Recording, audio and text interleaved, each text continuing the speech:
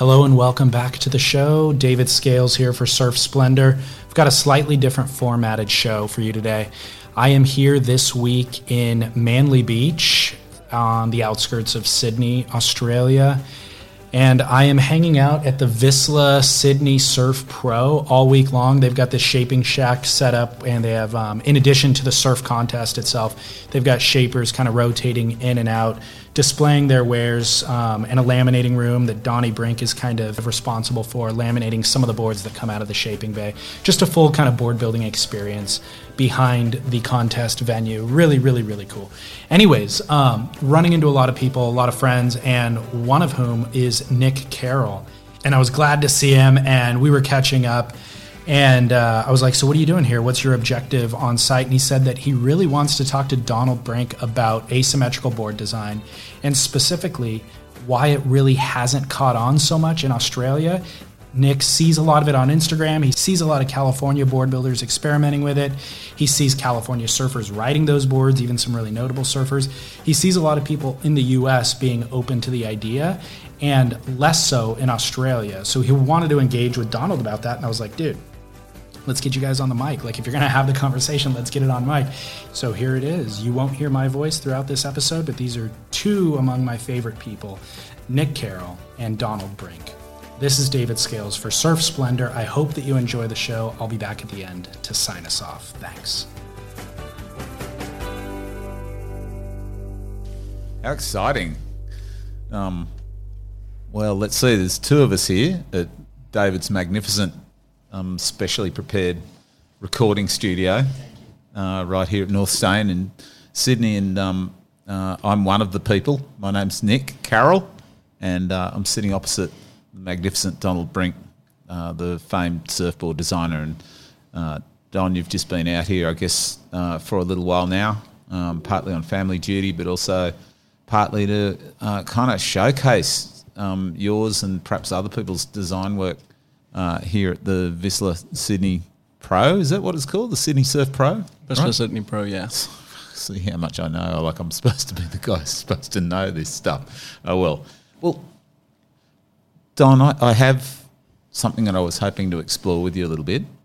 Firstly, it's an honour to be chatting with you and once again see you. So thank you, Nick. And yeah, just stoked to be in Australia, just to tee up on that. And yeah, being part of Vissla and the interaction they've set up here, it's so great to, for one, meet all the Australian shapers that are coming into shape and build boards, but also to showcase the handcraft of it, which I'm so passionate about, but to display it in front of the public, a real audience making real boards for real people that we're going to surf right in front of them. So yeah, that's kind of the MO of the whole operation and the motto behind the creators and innovators that Vissla's put together. So such an honour to be here, and yeah, look forward to the chat.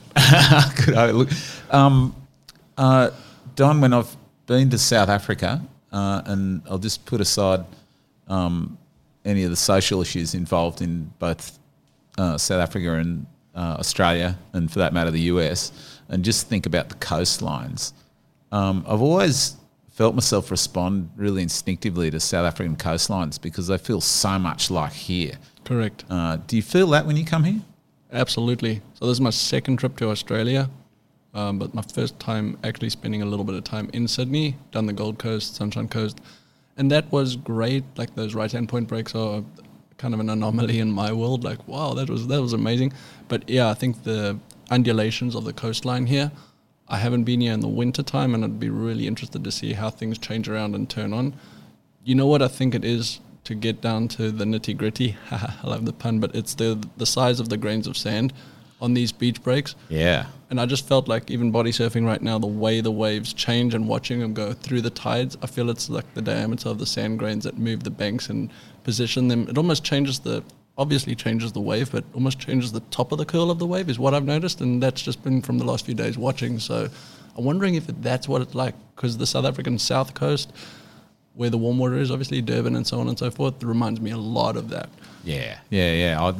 Huge similarities, and even the structure of the surf zones, headlands, long beaches, headlands, beaches, build up of sand in one place, little reef somewhere else, and the wind and the air is essentially the same. It's just moving in that giant girdle around the bottom of the world and just swirling up every now and then, touching the coast.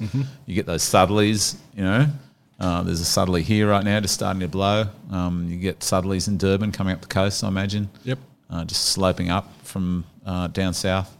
Yeah, really similar dynamic. And it's interesting you mentioned the curve of the wave, because one of the things I was thinking about with surfboards over the last couple of days, I've thought about coming and seeing you here and talking to other surfboard designers who are involved in this effort here in Sydney at this event, is the way in which curves fit together, right? Like Yes. the waves are curved, surfboards are curved, and it's understanding how those curves match each other is what helps you create your surfing for yourself. But it's looking at the curve of a wave that must sometimes inspire a designer to shape a certain type of surfboard. Is that true for you? It's true for me. I hope it's true for everyone. I mean, that's what you're doing. I'll explain it this way: is, you know, I'd been shaping for a long time, and when I moved to California from South Africa, I kind of got the backdoor introduction to all the shapers. My wife's family was really close friends with a lot of them. And so it was kind of like, oh, you got to meet this guy and this guy. And I got invited to go and meet Terry Martin, who became a really dear friend. And watching him cross-cut a rocker in, which we couldn't do at home because the blanks would tear so much, I knew exactly what he was doing. I hadn't seen it done to that proficiency. But I knew exactly what he was doing and watched him cross-cut, and he put the rocker in. And I've since learned and shaped that way too, still today. But when I'm teaching somebody to shape or walking through a board with somebody, see, I'll show them the curve and then show them the adjustment we're making to a curve. If we're accelerating the rocker or dropping it, lowering it, a lot of people can't see that, and I didn't know that. Right. And so I don't think that you can't teach anyone to shape, and I don't think anyone can't see eventually with a trained eye, but the study of a compound curve is essentially what we're doing, and waves do that, but so do boards. So if you break it down to rail for plan shape and then rocker, rail rocker line, stringer rocker line, and you break it down into these fundamental elements, you can actually start to control one of them with a cohesion to how it's affecting another. And that's what every board shaper should know. And that's how you start to control the meat and potatoes, I like to call it, but it's like the bottom contour versus the wide point versus the overall rocker profile. That's what you're playing with. And once you start to understand those, you can break the rules a little bit because it's with reference to what you making in the rest part of the board. Right. Did thinking about those different curves in a board, because that's one of the thoughts you've got there, isn't it? That there's different curves all the way through a surfboard, and that's kind of what makes a surfboard dynamic as opposed to being kind of static. Yep. Is that the curves change from stringer to rail to everything. Correct. Is that kind of what led you toward asymmetric design? Because that's just such an extreme version in a way of trying to change curves. Yeah, for me, moving to California was so in love with surfboards, but the surf history and the availability to the old and retro shapes was limited. I got my hands on anything old I could see, surf or study. But at the end of the day, when I moved to California and walked into the Hobie factory in particular, it was like a wealth. I mean, you were in the museum, but they were handing me boards to ride. Like, oh, try this, try that. And on those, I'm going to call them softer, mushy waves of California, they were consistently fun and broke a lot of the time, but the variety of surf is what I'd missed from South Africa. Riding those wide-tailed fishes in particular was so refreshing, except they got really difficult for my limited ability, I'd say, a beach break. Right. So, I understood that the straighter and longer you make a board, the faster it will go, the harder it'll turn. So, once you start to understand, well, I can make you go faster, but how do I help you turn? I can make you turn really well, but I can never give you enough drive. So if you break those elements and look at them at, say, the bookends of a design, I was like, well, how about if I can make a couple adjustments according to what I'm understanding, that I can have the same sensation, but make it more freeing and more forgiving when I go to a more demanding, quicker response, say beach break wave. And that's really how I started. And yeah, a few years later, it led to like being able to meet Cole Ekstrom and listening to what he has been doing for years and years and years. Right. I definitely didn't invent this stuff, but it was the first time I was like, wow. And I think any designer left alone, would come up with these things. It's not rocket science. It's a little bit about rockets, sure, but it's just that curve, like you said, adjusting it with reference to another part. So if you can make a good surfboard, I challenge anyone that you can make a better one if you're willing to be brave and boldly move those curves to depend on something else, which you've already made. Right. So if you look at, say, the toe rail, the toe side of the board is much the same, and I always want to stay within the flavor of the design in question. Okay. So if it's a thruster, a twin fin, and this is performance, especially groveling boards, not talking longboards and so on and so forth, stay within the flavor and make that available with more ease more often. So I don't want to make a new wild pony or crazy horse. I don't want you to relearn how to surf. Take your muscle memory, your reference from how you are able to surf, your technique, the flavor in hand which you're trying to design towards, and make some changes accordingly. That's all it is. Right. Now, when I've looked at asymmetric boards in the past, I've often thought, well, it's like they're two boards in one, that the designer's taken the elements of a certain kind of board and then grafted onto the elements of a certain other kind of board. Is that how you've approached it? Never. Expand, please. I like that, and I think it's a good way to explain a surfboard, especially when stuff looks a little odd. My challenge to that statement is that could be the best surfboard you've ever ridden, but you might have to learn how to ride it. Now, that's true for most boards, but these days people get on a board. If you can't please them within 2 sessions, you've probably built a dog. Not many people spend enough time, and that's a challenge to any surfboard brand, and it's good because it's elevated design, but I don't like to look at a board I don't like to isolate the elements. The whole thing needs to work together cohesively. And if you make too brave of a change on one side, it will unbalance the changes from which we've referenced, like I said.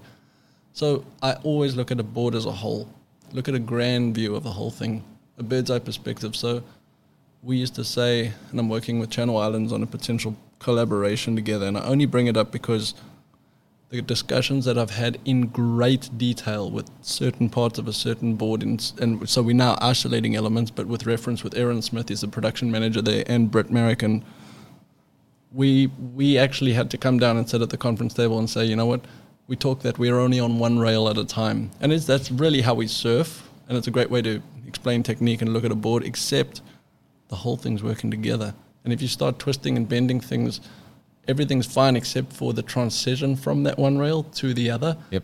That can get weird, and that starts to get into the hydrodynamic flows of things, and you have to look at a board as a whole cohesive craft, I guess, art piece. I don't know, I always look at the whole thing. Right.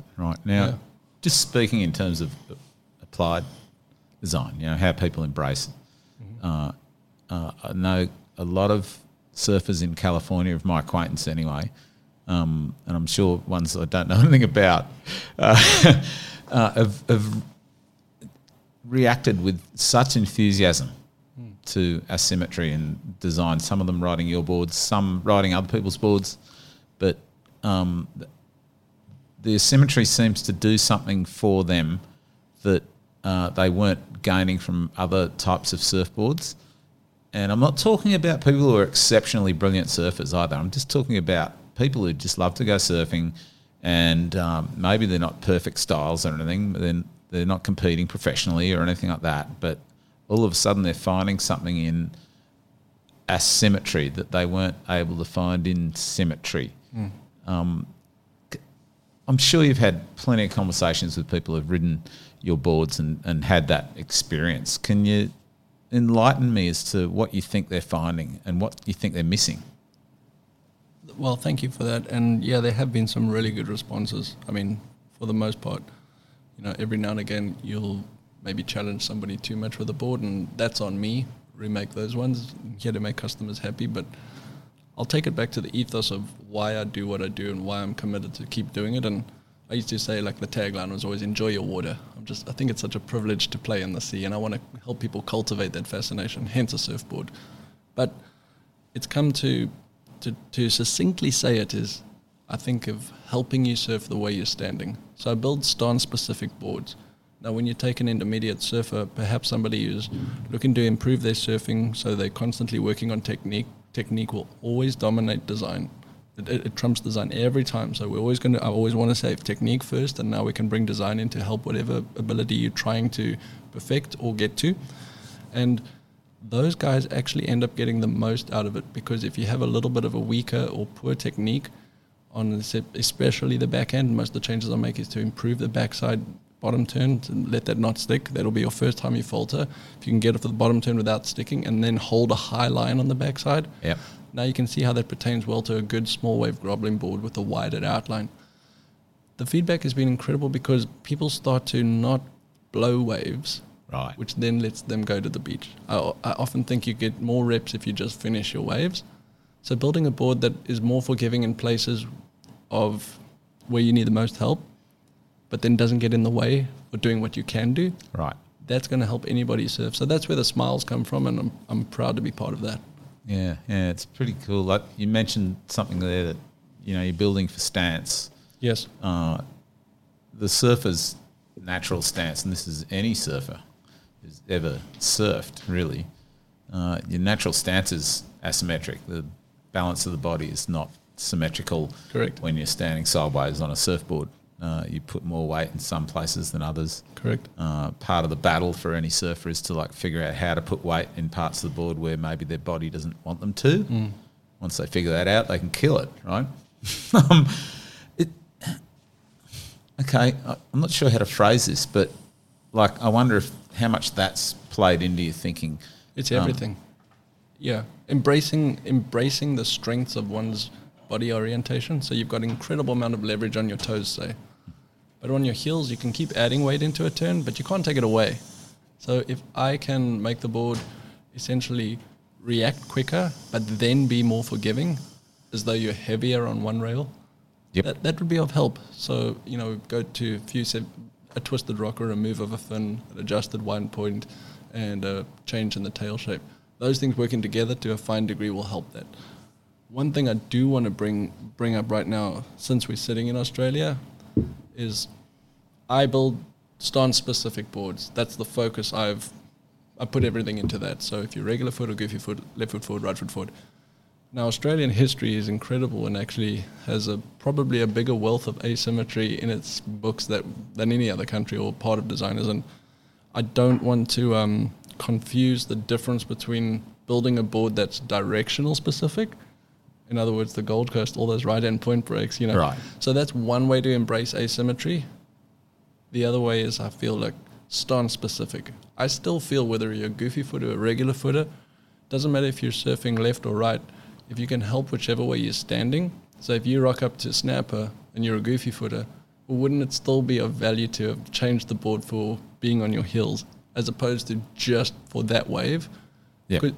And I still think you could do both, but that's kind of the division, and I want to honor all the Australian designers for many years, and many still do, is shape wave-specific asymmetrical boards, and I'm stance-specific. So I'm not saying they're different, it's just that it's an embrace of design.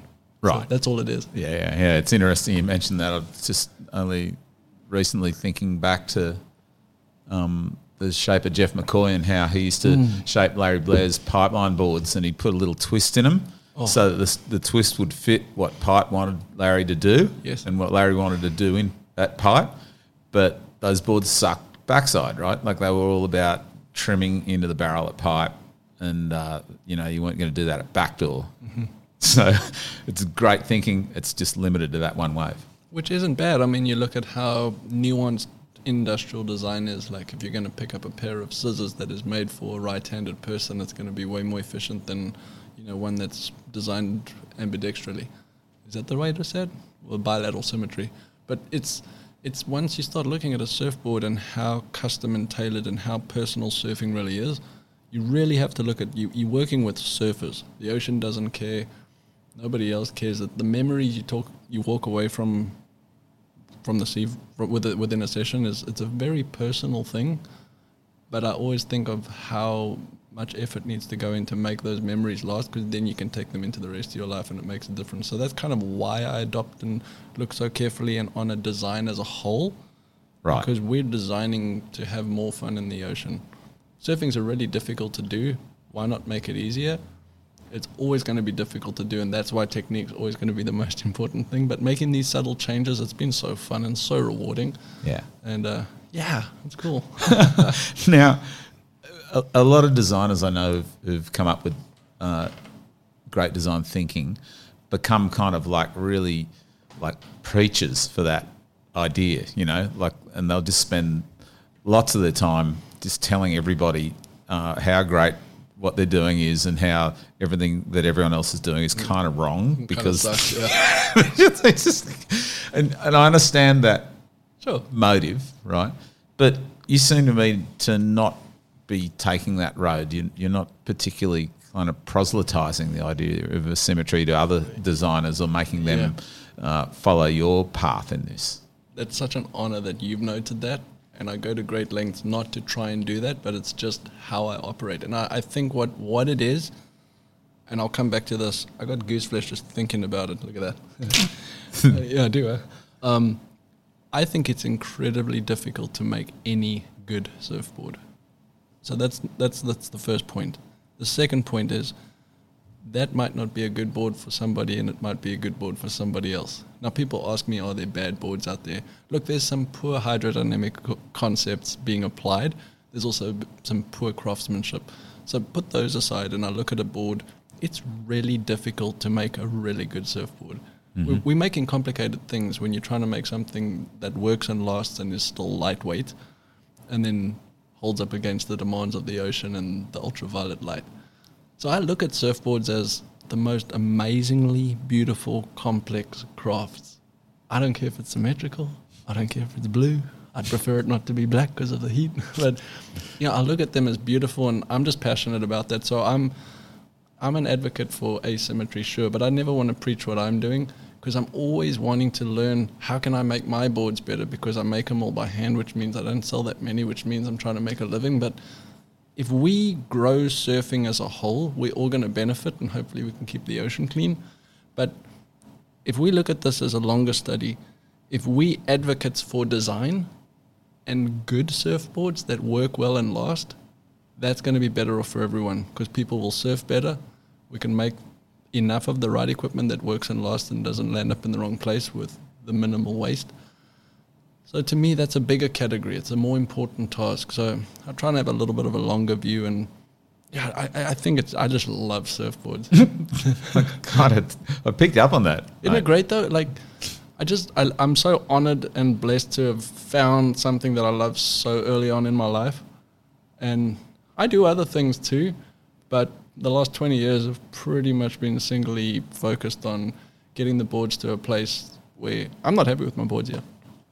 Every day they're getting better, and that's also why you never sort of throw the gauntlet down like this is it. And maybe that comes from not computerizing or digitizing any files and stuff, right, which I'm not against at all. Like that, it's just not my program. But every day I wake up and like, if I don't have the right energy of the day and coming in with a good attitude, that's going to come out in the work.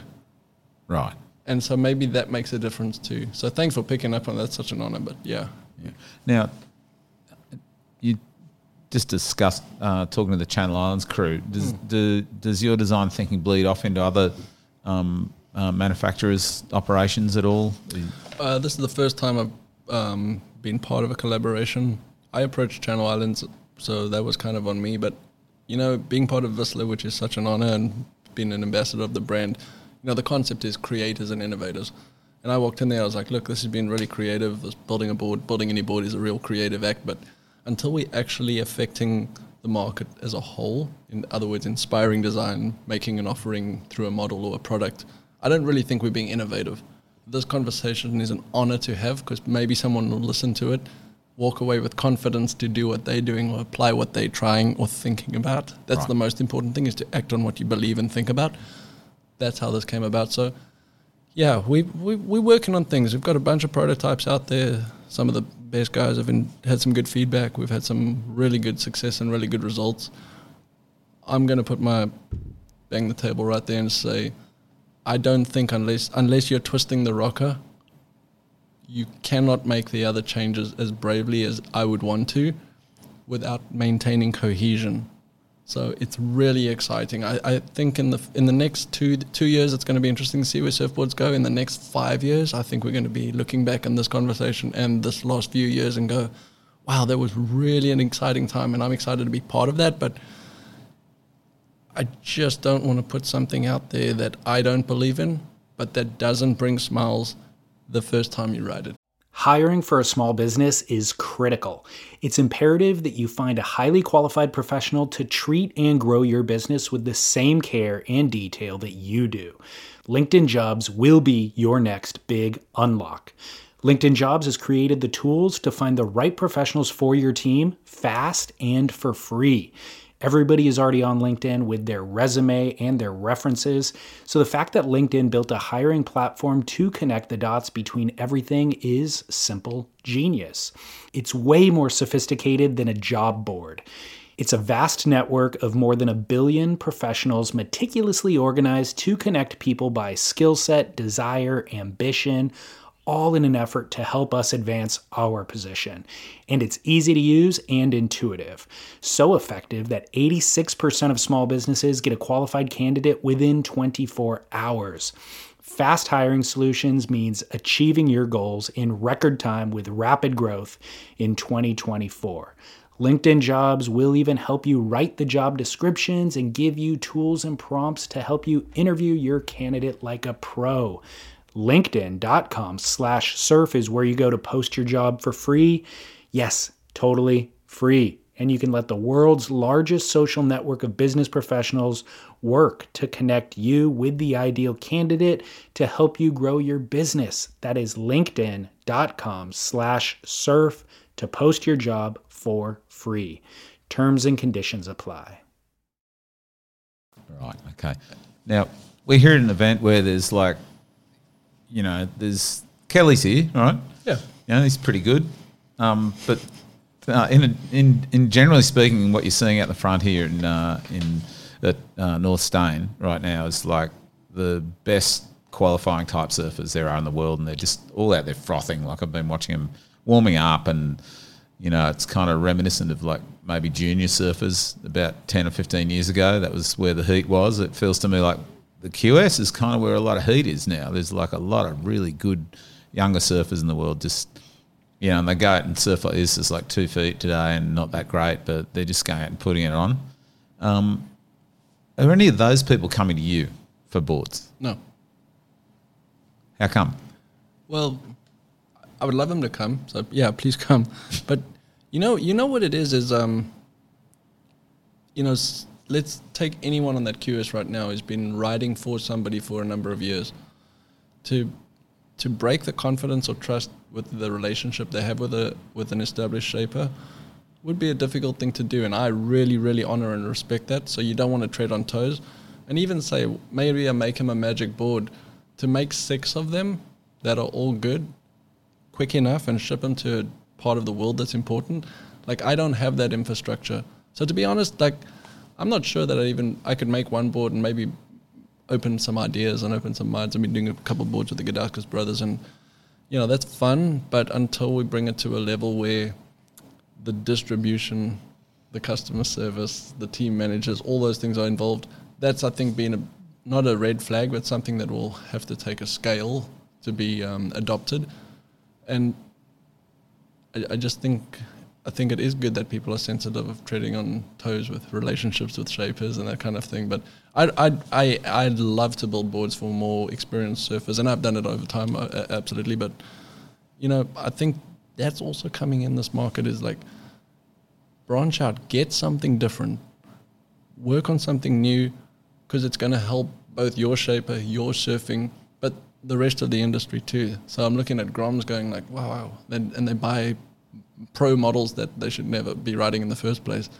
But if pros didn't just look to a twin fin to have fun on, but look to something maybe a little more alternative, like maybe an asymmetric or even a mid-length or something, and use their in-between days or in-between sessions to be experimenting on that's gonna lead Groms to look at it and go, oh, I can relate to that. And they see the same people validating other designs. Because you want to market top down. I understand how that works, but when you look at surfing, if we're using the best to market down, we need to use the best to market across designs. And I like that people are focused on certain things, but I still think you need to be an overall all-round waterman like yourself. You have to, the sea changes every day. You got to be out there on the 20-foot days, and you got to be body surfing on the 1-foot days. Like there can't be a more passionate romance.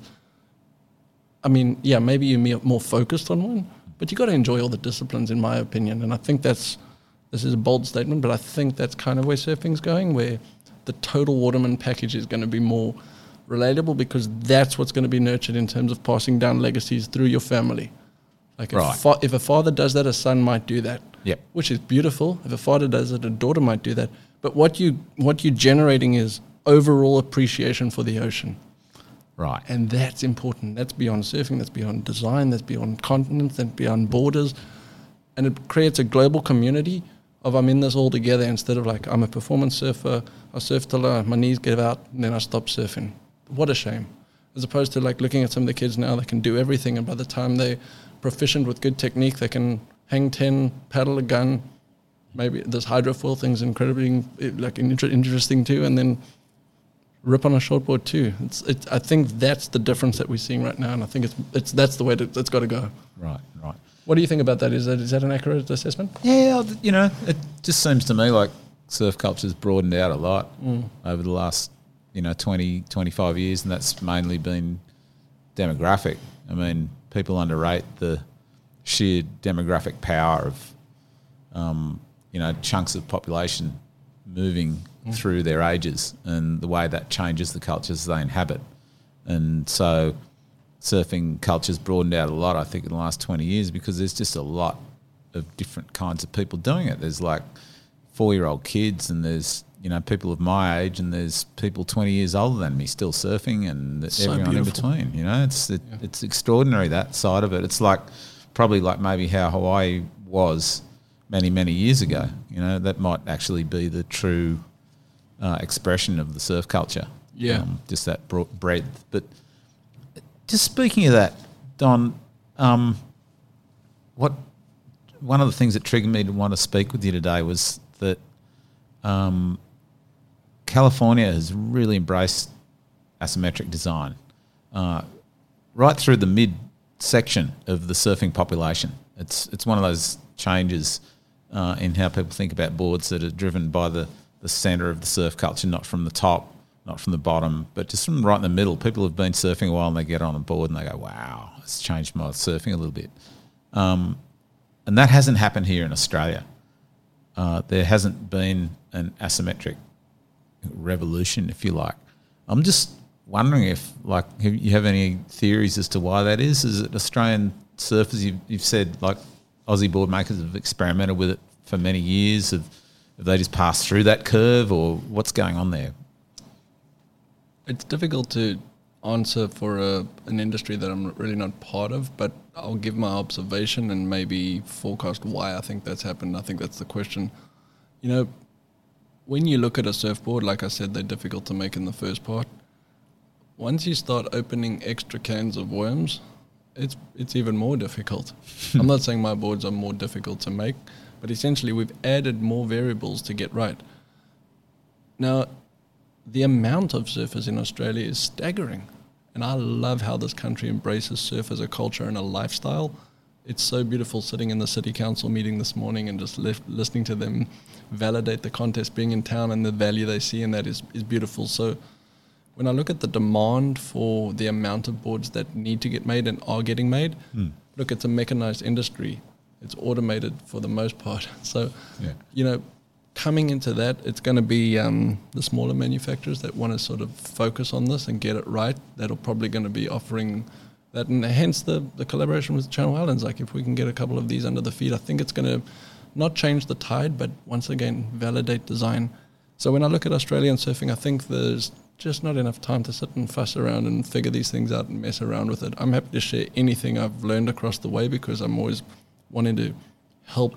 Rising tide floats all boats. If we can elevate anything, but yeah, it takes a little time. You got to put your hours in and understand exactly how to control what you're doing, especially for custom orders. So that demographic you talked about, that sort of, profession, sort of middle of the market person coming in to look at the board to elevate whatever their experience is. That's an expensive, probably resin job, nice investment surfboard. Well, that takes somebody who's going to walk them through that and give them the service that they're looking for. So stocking the shops with hundreds and hundreds of boards is yet to be done. I think that will help. But I just think everyone's being too busy. The industry looks like it's happening here. Why go and add cans of worms to an already difficult recipe? But like you said, and I think you observed that, is like we can't deny this anymore. Asymmetry's on the chopping block, and I honestly think everyone's going to go have a crack at it, and that's so exciting to me. Because there's great minds out there with wealths of experience. And even this week I've been here for a few days, but the last 2 days shaping with all the people coming through and, watching them shape and helping out in the shaping bay and all that stuff. You learn, you share ideas, and next year those relationships will be even deeper, and the conversations and the experiments a year later. So in 3 years' time, you can just imagine just the effect of this event, how that's going to change this conversation and the landscape today. Right. Who are you looking forward to meeting in this? Simon Edson. Simon? Yeah, I'll tell you why. I grew up surfing a down-railed 80s flat deck thruster. It was a safari board shaped in Durban, South Africa, but it was essentially a Simon. It was kind of like that energy era, And my last trip to Australia, we went. When I met you in Avalon, right, at that board sale, right, yeah. We picked up a pretty nice one. Had a few dings in it, but $100. Pretty good looking, full legit thruster, down railed, hard chine all the way through to the nose, flat deck, and I think it was about 8.5, maybe 19 inches. I didn't bring boards with me, and I surfed that board on the last trip. And it really, it just felt right to be in Australia, surfing a thruster, under the Simon level. I don't know, I just hold a lot of respect for what he's done in surfing. I've never met him before, but yeah, I don't know. I'll just fan out and watch and maybe get a handshake along the way. But I'm honored to be around all these shapers. It's kind of weird to be part of a conversation that people are looking to you like maybe just because you did something different. But like I said, I love every surfboard, so it's watching what everyone's doing. Nick Blair came in there yesterday and he just, this is crazy fireball fish, channel bottom. He just punched the thing out so fast. Like his proficiency on the tools was so great to see. So that's really exciting. I've met Maurice Cole, Maurice Cole, either way, I guess. Met him a few times. I think we're going to have a good couple conversations. His life view right now sounds so interesting to me, so I'm looking forward to having a coffee with him. And one more, who was the other one I was really looking forward to meeting? Andrew Mooney came through this morning, and everyone was like, "Oh, you got to meet Andrew." So we got to say hi, but looking forward to having a beer with him or something. Yeah, Mooney's classic. Yeah. I mean, they all are, and that's what's so funny. But yeah, we're not going to fan out. I'd really love to meet Simon Edson. That'd be cool. I've read his book, it's cool. You that, Simon? Simon, you got fans? Yeah, I can imagine how he'd react to that. I've got fans. He's got many of them, and rightly so. Great. Well, Can I ask you a question? Yeah, go right ahead. Please be honest. Yeah. When you look at these, not my boards, but when you look at these asymmetrical boards and when you look at surfing, are you looking at that with hopeful eyes, or are you looking at it with silver bullet skeptical eyes? Probably a bit of both. That's an honest answer. I like that. I'm pretty much both those things. Like I'm more optimistic than some readers would like me to be, but I'm also more skeptical than certainly a lot of professional surfers would like me to be. And I look at asymmetry like this on a personal level, like as a surfer, right? Because I used to ride asymmetric boards designed by Alan Byrne back in the 1980s. We played with the symmetry quite a bit. We did it differently. We did like short rail on the front side, long rail on the heel side. Yes.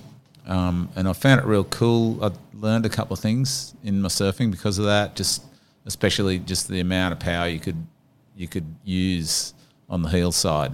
Like I found you could drive that longer rail and it just changed cutbacks. Like I started moving differently, and then I took that onto other boards and just went, wow, okay, I learned something from that. But those asymmetrics didn't change very much in any other aspect. Like they were still just the 6-channel recipe, straight up. Concave coming back to a V bottom, thrusters, and there weren't really major changes to the rocker line. It just naturally the rocker line ended earlier because the outline ended earlier on one side. And after a while, we kind of like thought, we're not really getting anywhere with this. And so we just fell back into pintails and swallows. And they just seemed to go just as good, so we just kind of left it at that, But it was only later I started looking at some of the boards you'd made and started thinking a little bit differently again about it and realising, and then I'd hear from friends of mine who, weren't the red-hot surfers, but they were just suddenly finding things in the surfing that they hadn't been able to experience, and I could immediately see you'd clean something out of the way of technique, So suddenly technique wasn't so dominant for those surfers, that they could relax into themselves a little bit more. Helping you surf the way you stand? Yeah, it's helping surf the way you stand. And I still haven't gone down that road myself. I guess I've got other kind of priorities for myself in surfing at the moment. But like most surfers, I like to surf anything, man. Like I'll surf any freaking thing, not a foil, because they scare me. Yeah. And I watch my brother surfing a foil and he's like scared of it. So I'm just like, anything that scares Tom I should be very wary about. But any other kind of board, it's a constant stimulation, and I think it's true of most surfers. And I'm pretty sure symmetry's got natural place in surfing. Maybe it's a little bit difficult for people to get their heads around the manufacturing and the sale of a board that can only work for a goofy foot, for instance, or apparently can only work for a goofy foot. Maybe they're a bit shy of that. And rightly so. I mean, it's an investment, and it's you making a brave leap investing in something that's already difficult to do and already difficult to understand. We don't have a glossary of terms. Yeah. That's one thing too. And that's fine, as long as we're discussing sensations and using adjectives to describe that rather than talking technical about elements, which I think is part of what we need to do, is train people on what a board's doing and which elements are at play. But at the end of the day, it comes down to stoke and feeling. Mm-hmm. If you don't understand your board, but it makes you happy, what a win. Huge win. It's a huge win. And I actually want to say that I'm skeptical about where we are right now too, and the effects of asymmetry. Not to say I've figured it all out, but like I say, I'd hate to shoot this category in the foot if people just built things weird to look good on Instagram. That would really suck, and it can drive us in a wrong direction. So approach with caution, craft with accuracy, and I think we can make some winners, and it's all about moving the thing forward, gently, slowly pushing, finding new ground. And I honestly think it's probably the most understudied thing in surfboard design to date. Yeah. And it is more difficult because we're adding elements, but I understand people's caution. I understand the reluctancy to embrace this concept. But when I look at it, I just can't not. I feel like it's the best board I know how to build, and I don't want to give up on it. And it comes from the sensations and the smiles. So it's helped me, it's helped others, and I love building them. So that's personal. But when I look at Australian surfing in particular, it's so honouring to be on these shores and on this coastline. It's so exciting to see where this goes in terms of the mainstream understanding. And it's fun just to watch what's going to happen. It is. I do have to, just on a last note from me anyways, something that nobody's really kind of considered in the whole asymmetry game is that for many years, a lot of the surfboards everybody surfed were asymmetric. Just they weren't supposed to be, but they were. They're all asymmetric. I always say that. Just hilarious. Like, I've talked with Morris Cole a lot about this. Some of the best boards he's shaped were kind of almost hopelessly asymmetric. Like they would be out by quite a bit. The famous 6'9" board that he made for Tom Curran in 1990 that Tom used to just storm the tour and just basically won his amazing trials to title, world title on that board. He just came out and won the first two events. Boom, boom. Yeah. That board was, not wildly asymmetric, but it was definitely asymmetric. It was not what Morris thought he was making. And he tried to make Tom a replacement, and that board was symmetrical and it didn't go as good. And Tom kind of just does what he does with boards, which is just left it somewhere. So he didn't have to think about it anymore. Yeah. But that 6.9, he hung on to it for a long time, and then somebody surfed it and snapped it in France a couple of years later. But yeah, hopelessly asymmetric, and it worked insane. So, well, that's just a testament to what I was saying. You have to maintain cohesion between all the elements. And yeah, just because things don't measure out straight, the magic was there because they were working together. Mm-hmm. So now don't go and misread me and say you can make all these changes and as long as they're working together. I'm making the changes according to better the design, but if they then remain in harmony, you have a better sensation overall in terms of the craft being a whole. So always looking at it as a whole, and yeah, the magic ones, they're all working together, every part of it, So yeah. Fantastic. Thank you so much, Don, for spending time with us today. And are you kidding me? Such an honor. Yeah. I really enjoy speaking with you, and like most surfers, I'm vaguely obsessed by surfboard design. And while I'm not on the asymmetric train right now, I'm sure I will be at some point in the next couple of years. We will dial in on one. Yeah, well, I'm going straight to you, mate. Don't you worry. That's an honor. Thanks. Thank you, David.